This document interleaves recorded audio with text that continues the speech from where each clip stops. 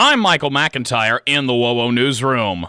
Fort Wayne police arrested a 15-year-old boy and have charged him with attempted murder in connection with an October 31st shooting on Euclid Avenue that left another juvenile critically injured. Police originally responded to the call of the shooting just before 1 a.m. on Halloween and found the victim inside the home in the 4600 block of Euclid Avenue. The 15-year-old suspect was booked into the Allen County Jail and was arraigned on Tuesday. No motive or other details surrounding the shooting have been released to the public.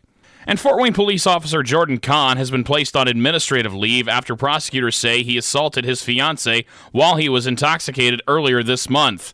Police were called just after 12:30 a.m. on February 5th after the woman said she was punched in the face and stomach while driving near I-69 and Illinois Road.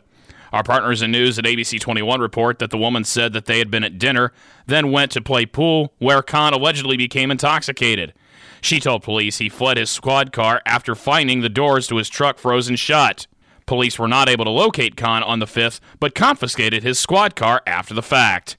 The city of Fort Wayne plans to pay Red River Waste Solutions $1.9 million to continue as Fort Wayne's trash hauler until June the 30th. According to the Journal-Gazette, City Corporation Attorney Tim Hafner and his colleague Jay Jaffe updated this Fort Wayne City Council on Tuesday on the plan for transitioning to a new trash and recycling collection service provider. Red River officials said it would take about $2 million for Red River to continue operating and serving the city until June 30th, as Red River continues to fight its bankruptcy problems.